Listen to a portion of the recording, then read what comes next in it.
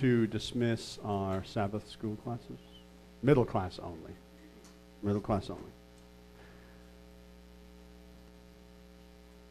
At this time, we're going to have our sermon for today by our pastor, Steve Andrews. He's going to bring us the good news.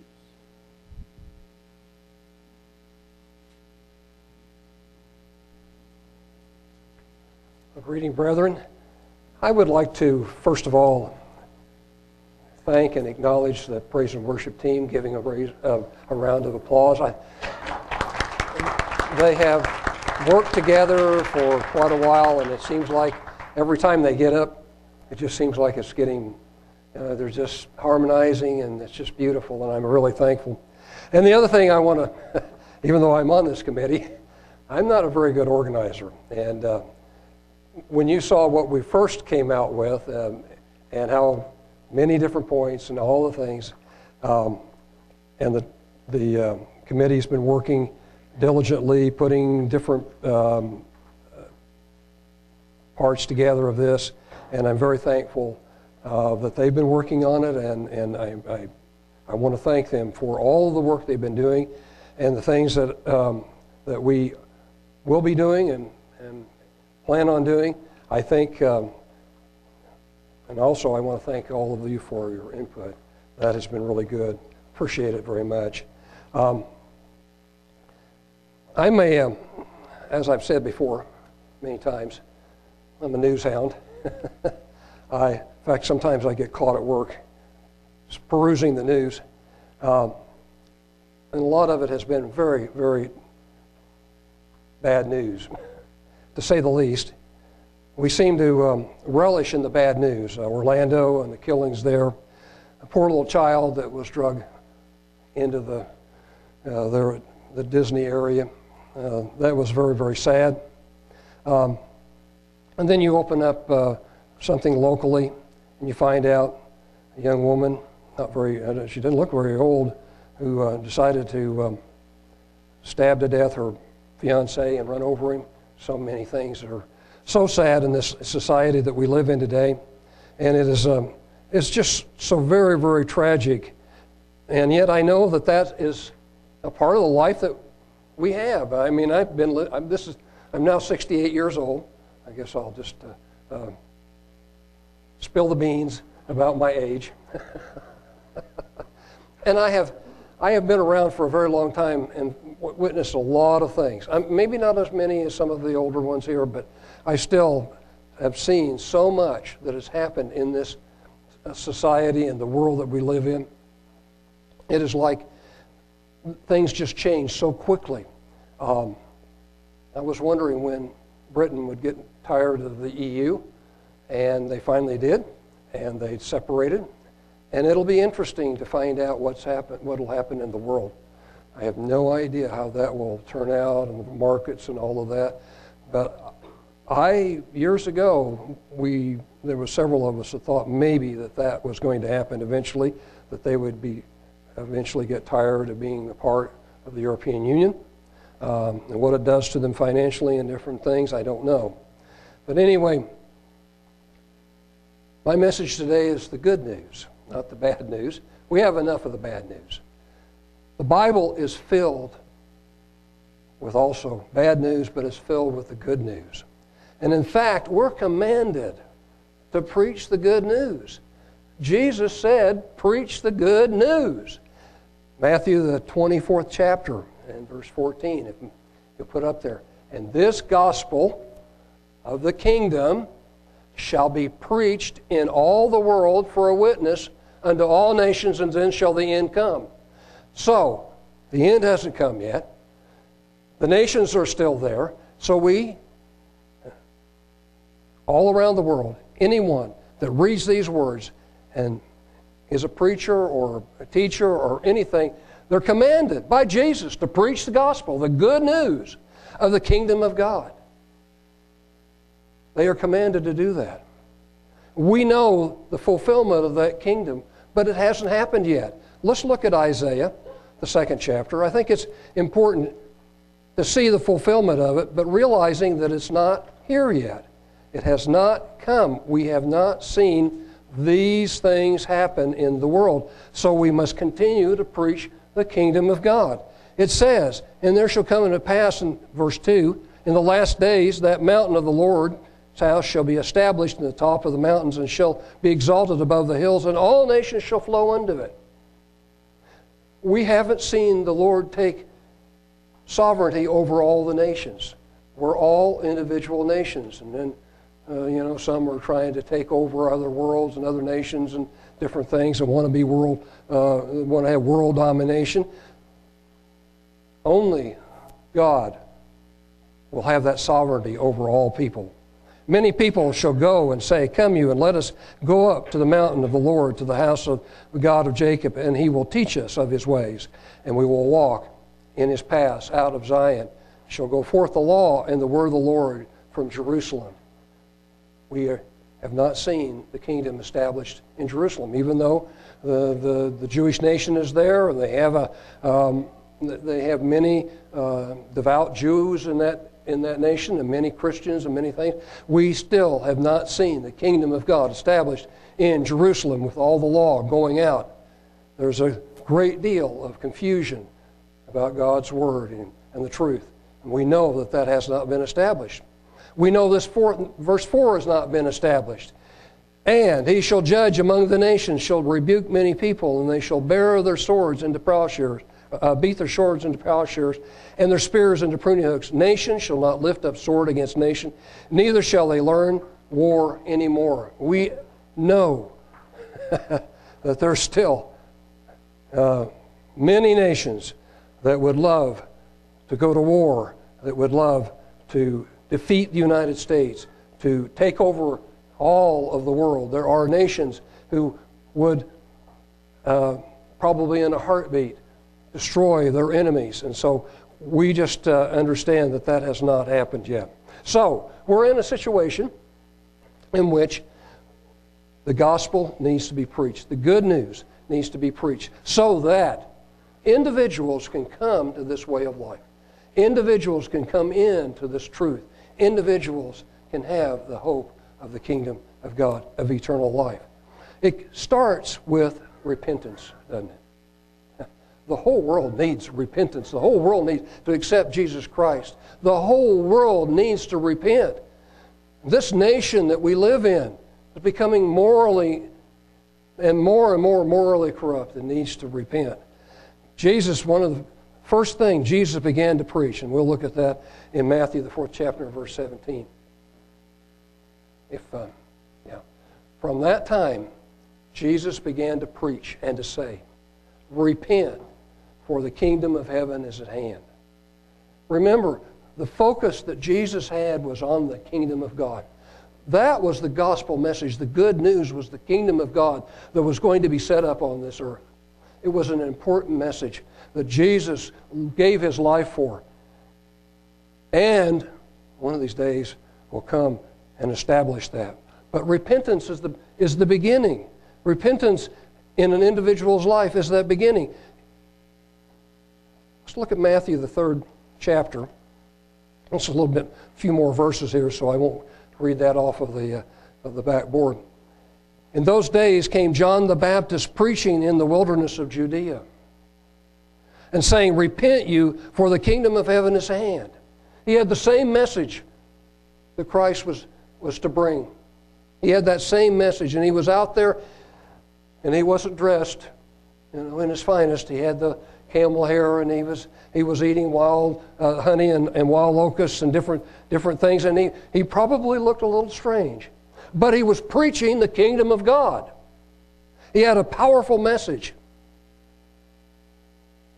For this is he that was spoken of by the prophet Isaiah, saying, the voice of one crying in the wilderness, prepare you the way of the Lord, make his path straight. And the same John had his raiment of camel's hair, and a leathern girdle about his loins, and his meat was locusts and wild honey. Then went out to him Jerusalem and all Judea and all the region around about Jordan, and were baptized of him in the Jordan, confessing their sins. But when he saw many of the Pharisees and Sadducees come to his baptism, he said to them, O generation of vipers, Who has warned you to flee from the wrath to come? Bring forth, therefore, fruits, meet for repentance. His message was repentance. These leaders were not repenting. And he was very forceful about it. The kingdom of God. And think not to say within yourselves, we have Abraham to our father. For I say unto you that God is able of these stones to raise up children to Abraham.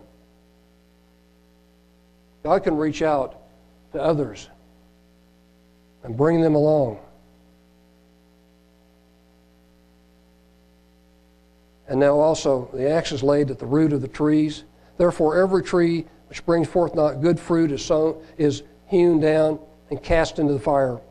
I indeed baptize you with water to repentance, but he that comes after me is mightier than I, whose shoes I am not worthy to bear. He shall baptize you with the Holy Spirit and with fire.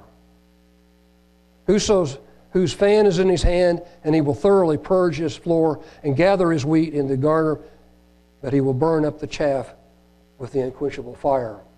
He was preaching not only repentance at that time, but he was preaching the kingdom of God, and he was preaching what we would call hellfire.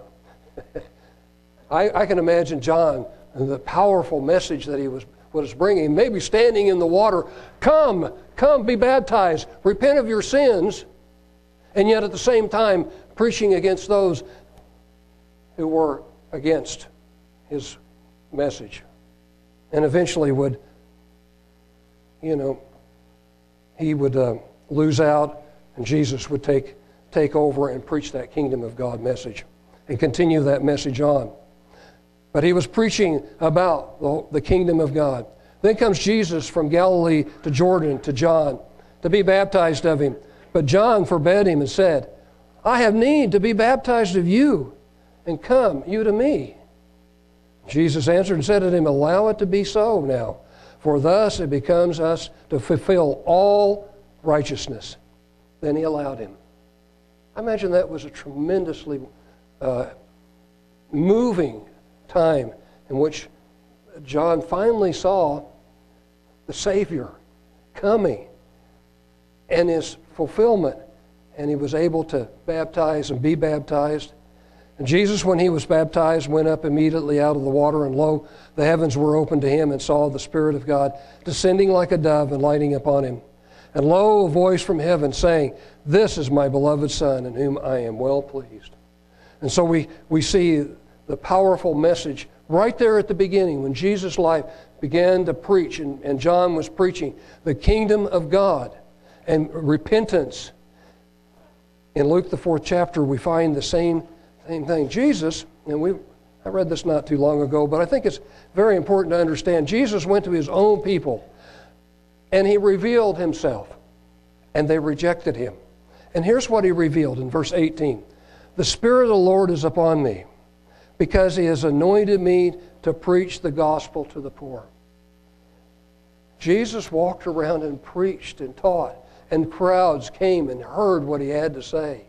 And he preached the kingdom of God and the coming kingdom of God. And he preached to any who would listen. He has sent me to heal the brokenhearted, to preach deliverance to the captives, and recovering of sight to the blind, to set at liberty them that are bruised, and to preach the acceptable year of the Lord. He was preaching the coming kingdom of God.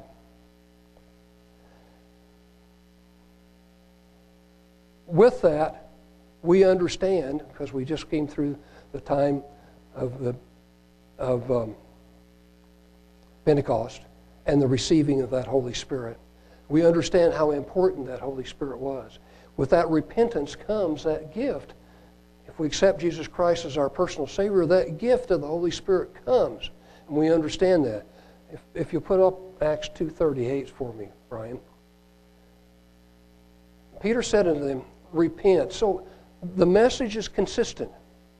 Jesus' message was consistent. John's message was consistent. Our message must also be consistent as we preach the kingdom of God, the good news of the kingdom of God. It also must be consistent. Repent and be baptized. every one of you, in the name of Jesus Christ. So we must preach baptism, Jesus Christ, for the remission of sins. And they must understand what sin is. Sin is the transgression of the law. All have sinned and come short of the glory of God. They must understand through the preaching that there is a lack of repentance. There is sin in the world. There are sin in our lives. And then we also must understand that we all must continue to repent, because we all sin and come short of that, don't we? That's part of the gospel message. That's part of the good news, that God continues to forgive sins. God continues to wash away those sins when we come to Him and say, Father, please, I have sinned. Forgive me. I have made that mistake. Please forgive me. John, the 6th chapter, verse 63, at the end of that, you shall receive the gift of the Holy Spirit. I think that's so very important. People must understand that at that time that you receive baptism and you have repented of your sins and you come up and we lay hands on you, must believe that that Spirit is given to you. It is a gift that is given, and do not deny it. It is the Spirit that quickens. This is another thing that's so very important. And it's another thing that we must be preaching. We must help people to understand. It is that Spirit that dwells within us that makes us alive. That will make us alive at that day, whether we die and are resurrected, or whether Christ returns and we are changed in the twinkling of an eye. It is that Spirit that dwells within us. It is the Spirit that quickens, it says. The flesh profits nothing. It gets us from day to day. It provides, we get sustenance. But it's the spiritual things that we learn. It's the spiritual life that we inculcate in our being. Those are the important things. The words that I speak unto you, they are spirit and they are life. So as we read the words of Jesus, we know that that's a spiritual thing that He was handing out, that He was giving vital news, good news for every human being who comes to accept Jesus Christ as their personal Savior.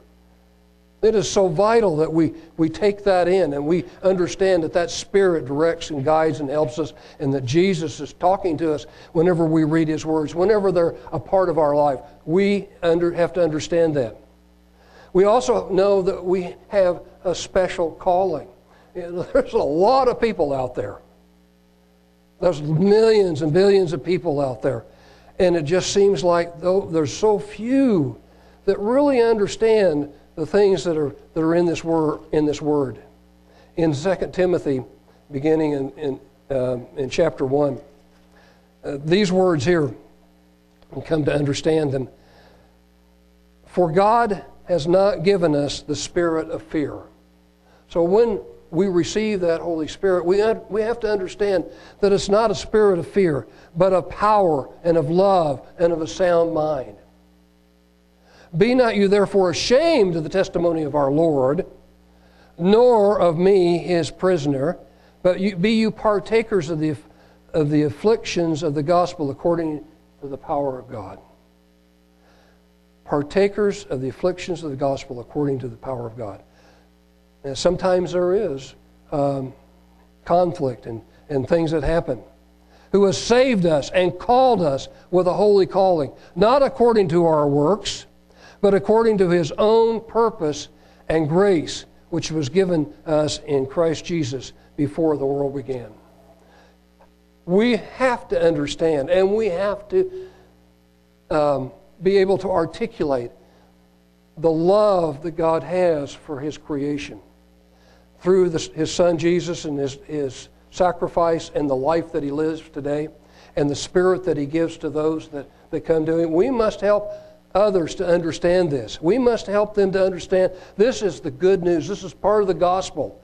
This is so wonderful. The kingdom of God is going to be so full of love and concern for one another, but we need it today.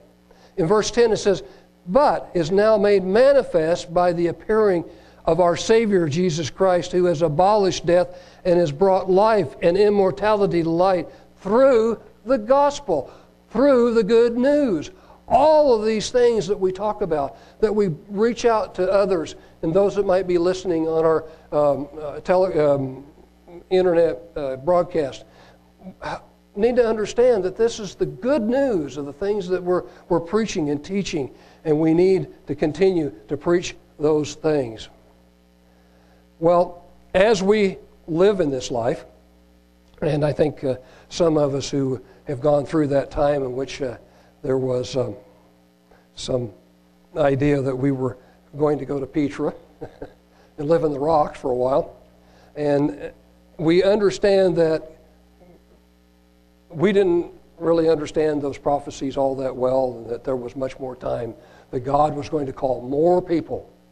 And that's for God to decide, that His timeline is not our timeline. And sometimes when we try to manipulate the prophecies to put it into our own fashion, we kind of lose out. We kind of lose that understanding. And so we must always stay prepared. We don't know when Christ will return, but we must be prepared for that eventuality. We must have the Spirit in us so that we're ready. Jesus gave us a parable, and you can look at it in so many different ways, and it's in Matthew, the 25th chapter, beginning in verse 1, about the 10 virgins. But part of it is, some of them weren't prepared. They were not keeping up. They were allowing themselves to just drift. And so consequently, whatever was in their lamp that they needed, whether it was a spirit or whatever that equates to, they had lost it. And so 5 of the 10 virgins were not ready. Let's read this. Then shall the kingdom of heaven be likened to 10 virgins, which took their lamps and went forth to meet the bridegroom. How important was it for them to be ready? They had to be ready. And 5 of them were wise and 5 were foolish. But the wise took oil in their vessels with their lamps. They were ready. While the bridegroom tarried, they all slumbered and slept. And at midnight there was a cry made, Behold, the bridegroom comes. Go you out to meet him. Then all the virgins arose and trimmed their lamps. And the foolish said to the wise, Give us your oil, for our lamps are gone out. It's not that they were going out. That's not that they even had any in. They had already gone out. They had become totally, I don't even know what the word, just empty. They were just empty. Whatever the depth of the meaning is, they had become totally empty. But the wise answered, saying, Not so, lest there be not enough for us and you. But go you rather to them that sell and buy for yourselves. And while they went to buy, the bridegroom came, and they that were ready went in with him in the marriage, and the door was shut. Afterward came also the virgins, saying, Lord, Lord, upon us, open to us. And he answered and said, Verily, I say to you, I don't know you. That's a very difficult parable, isn't it? For Jesus to say that there are going to be some that are going to be knocking, and they're going to be crying, and they're going to be saying, Lord, Lord, open it up. I want to come in. And he's going to say, Hey, I don't know you. Watch therefore, for you know neither the day nor the hour when the Son of Man comes. So that's what I say. You've got to be prepared. Along with the repentance, along with that special calling that we have, you can never give up. You can never set this, I can just kind of slide along. Nothing's going to happen to me. I'm going to make it. We always must be prepared. And here's what Paul says about that. We're very familiar with this, but it's an important part of our Christian walk that we understand the armor that we're given, or that we have the opportunity to put on. We can put this armor on, and we can be prepared, because it's an armor that we can put on anytime, all the time. He said, finally, brother, in verse 10 of chapter 6 of Ephesians, Probably everybody knows this one by heart, because we do read this quite a bit. But I think it's important that we understand the depth of what Paul is trying to get at. If you're not prepared, Satan is going to get to you. And if Satan gets to you and the world gets to you, you're liable to be like the 5 foolish virgins and just slide along, and finally it's just going to, you're going to not, either going to fall away, or Christ is going to say, I don't know you. Finally, my brethren, be strong in the Lord, in the power of His might. Put on the whole armor of God, that you may be able to stand against the wiles of the devil. So here Paul says there's an armor that can give us so much power that the devil can't even pierce it or get into it or get away from him. For we wrestle not against flesh and blood, but against principalities, against powers, against the rulers of darkness of this world, against spiritual wickedness in high places. He said, wherefore take you the whole armor of God, that you may be able to withstand in the evil day, and having done all to stand. It's kind of like those 5 wise virgins. They were ready, they were prepared. This is a battle. We have the armor. We're ready for the battle. We're ready for whatever might come. We're ready for that day. If Satan comes after us and we must sacrifice or we must battle to the end, we are going to be ready because we've got the armor on. We're standing with that armor. He says, stand therefore having your loins girt with truth. And of course, all that armor is found in this book. It's a powerful armor a book. It's a powerful armor that is found in this book. So you have truth, and having on the breastplate of righteousness, your feet shod with the preparation of the gospel of peace. It is a gospel. It is a good news of peace coming to the earth. And it's a shame that man has to fight with one another, and even sometimes even in families, there's fighting and brawling and hatred and different things, and it's a shame because God has given us a way to understand that there is a good news, a gospel of peace, gospel of good news of peace. Above all, taking the shield of faith, wherewith you shall be able to quench all the fiery darts of the wicked one. He uses all kinds of techniques and artillery and shenanigans and stuff to get us to fall away. And we know that. Take on the helmet of salvation, the sword of the Spirit, which is the Word of God. The sword of the Spirit, which is the Word of God.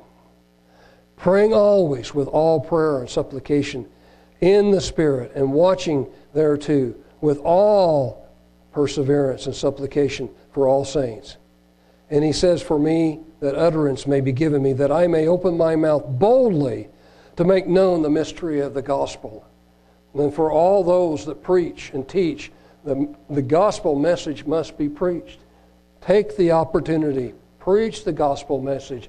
Come and let others hear the gospel message, the good news of the kingdom of God. We can't preach it enough. The next part is to endure to the end, brethren. Sometimes we come into some trials and tribulations that are just so very, very difficult. And they're just, sometimes they're very hard to get through. Matthew 24 and verse 13, he says, but he that shall endure to the end, the same shall be saved. He that shall endure to the end, the same shall be saved. That indicates that there's sometimes a great struggle that must go on. Sometimes we battle not just against Satan, but sometimes we battle against our own physical inadequacies, physical diseases. Sometimes it's a battle against even the ones that are that we're close to in our own family. And sometimes that's difficult that we have those things that happen. But there's something that we must do. We must always be prepared with the gospel, the good news, that peaceful gospel. And we must always be able to help others to be peaceful in that gospel. And sometimes it's difficult to do that. James says this in James 1, beginning in in verse 1. James 1 and verse 1. He says, "As James, the servant of God and the Lord Jesus Christ, to the 12 tribes which are scattered abroad, say, My brethren, count it all joy when you fall into diverse temptations, or various trials." Sometimes, I'll never have any trials, and yet, oh boy, as soon as you accept Jesus Christ as your personal Savior and you walk in this way, there are trials that come along. Knowing this, that the trying of your faith works patience. The trying of your faith works patience. Sometimes when we're right in the middle of a trial, when we're struggling with that trial, we don't have a lot of patience, and we need to pray a lot that God will give us that patience to get through it. He said, "But let patience have her perfect work, that you may be perfect and entire, wanting nothing." That you may be perfect and wanting nothing. Perfect and entire, that is complete and lacking nothing. And so the trial, the temptations, the tests that we go through actually develop patience in our life, in which then we can help others if they're going through a struggle in their life, and we can help them. Also in 1 Peter, and beginning in verse 7, he says that the trial of your faith, being much more precious than of gold that perishes, that would be tried with fire, might be found to praise and honor, glory at the appearing of Jesus Christ. Isn't that profound? Isn't that profound in what he's saying there? That the trial of your faith, being much more precious than gold. We can own a little lot. We can have a lot of money and a lot of things. But when it comes right down to it, just like Jesus said, it is that Spirit that quickens, that Spirit that dwells within us, the faith that we have, the understanding of God's Word that are important and more precious than gold. Someday, it's going to happen in the world that they're going to throw the gold and the silver in the street, and it's going to be worth nothing. And so, it's one of those things that you hold on to, that preciousness of the faith that you're building. And those trials sometimes are hard, but they will build strong character. Though it be tried with fire, might be found to praise and honor and glory at the appearing of Jesus Christ, whom having not seen, you love, and whom though now you see him not, yet believing you rejoice with joy unspeakable and full of glory, receiving the end of your faith, even the salvation of your souls, of which salvation the prophets have inquired and searched diligently, who prophesied of the grace that should come to you and I. The grace that should come to you and I. It's come down to the ages to us. And all of those ages, all of those ones that these words have been preached to down through the ages, we are preaching it still. Preaching the kingdom of God and the coming kingdom, the good news of that coming kingdom. And it will come. And it will be here someday. In chapter 4, we have another thing by Peter. Beginning in verse 12. Beloved, think not strange concerning the fiery trial, which is to try you, as though some strange thing happened